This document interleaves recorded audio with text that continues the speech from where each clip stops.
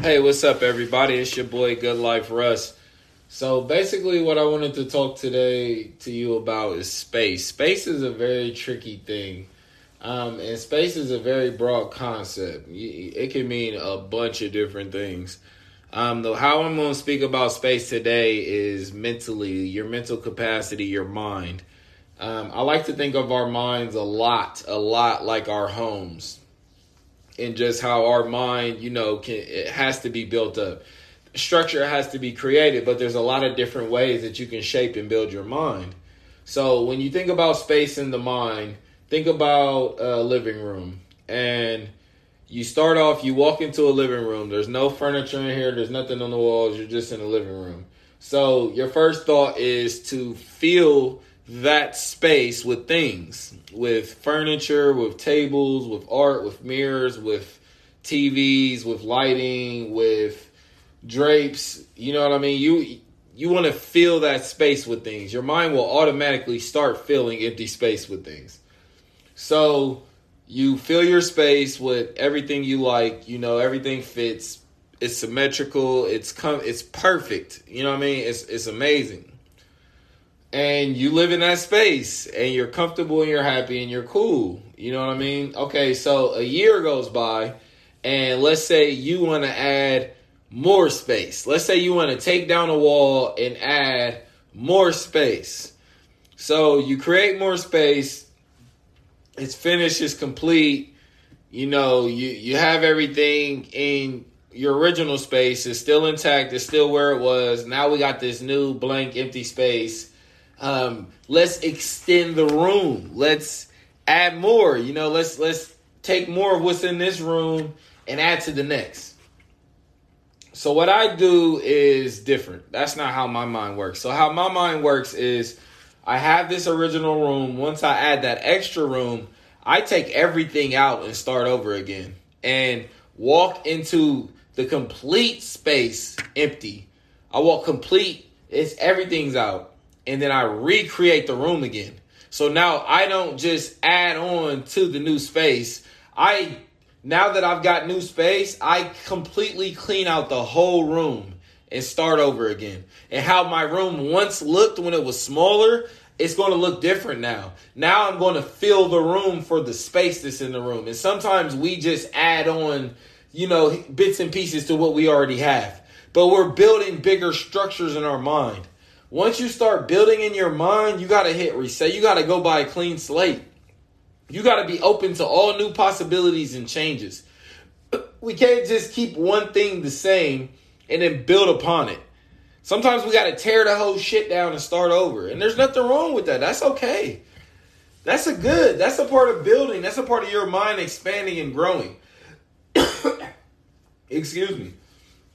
That's definitely from the weed, though.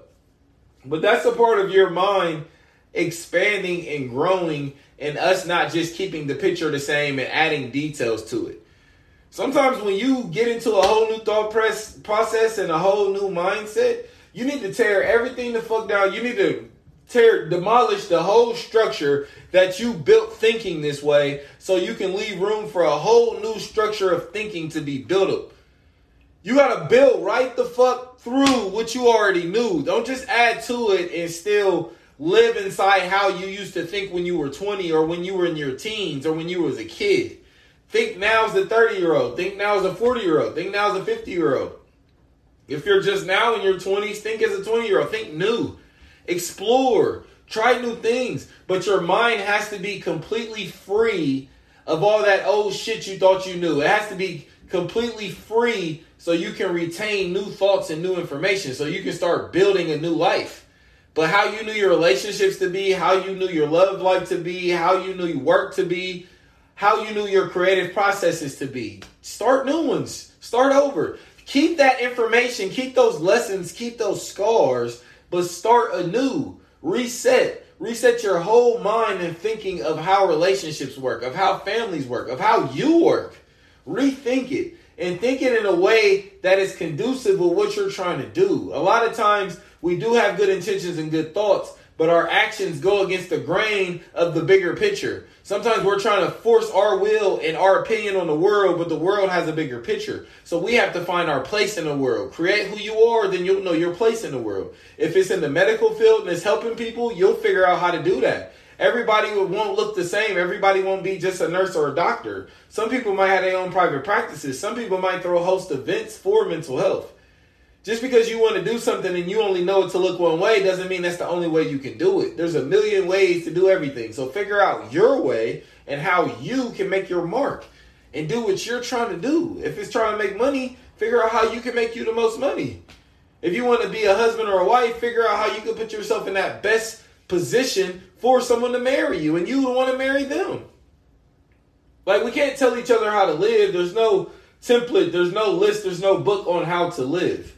You're figuring out how to live every day, so pay attention, be aware, learn from your mistakes, learn from other people's mistakes, teach people when they need to be educated.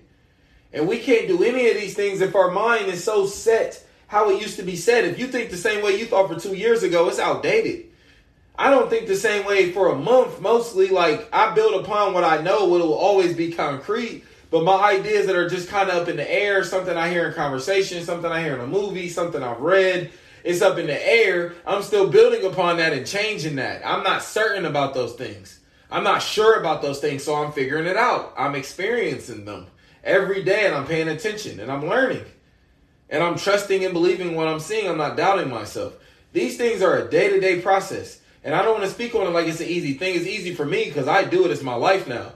But it's going to take time. It's going to take practice. You working with yourself every day, being able to have the hard conversations with yourself and be honest and be truthful, and then applying that conversation to your everyday life. So if the doctor told you need to cut down on food, don't just try to figure out, how I can do a diet right now. Figure out why you're eating the way you're eating. Figure out how you can change your whole construct. Figure out how, I can lose weight without having to go to the gym if you're not a gym person. Figure out what are other things outside of eating that are linked to being overweight. Maybe it's your sleep. Maybe it's stress. That's why we have to start coming at our problems, not just, there's this one solution. I'm going to try it for a few months, and then when it don't work, I'm going to scream about how it doesn't work. Let's stop that. Do something else. Enjoy y'all's day, family. Thank you. It's Good Life Russ. Signing out. Have a good life.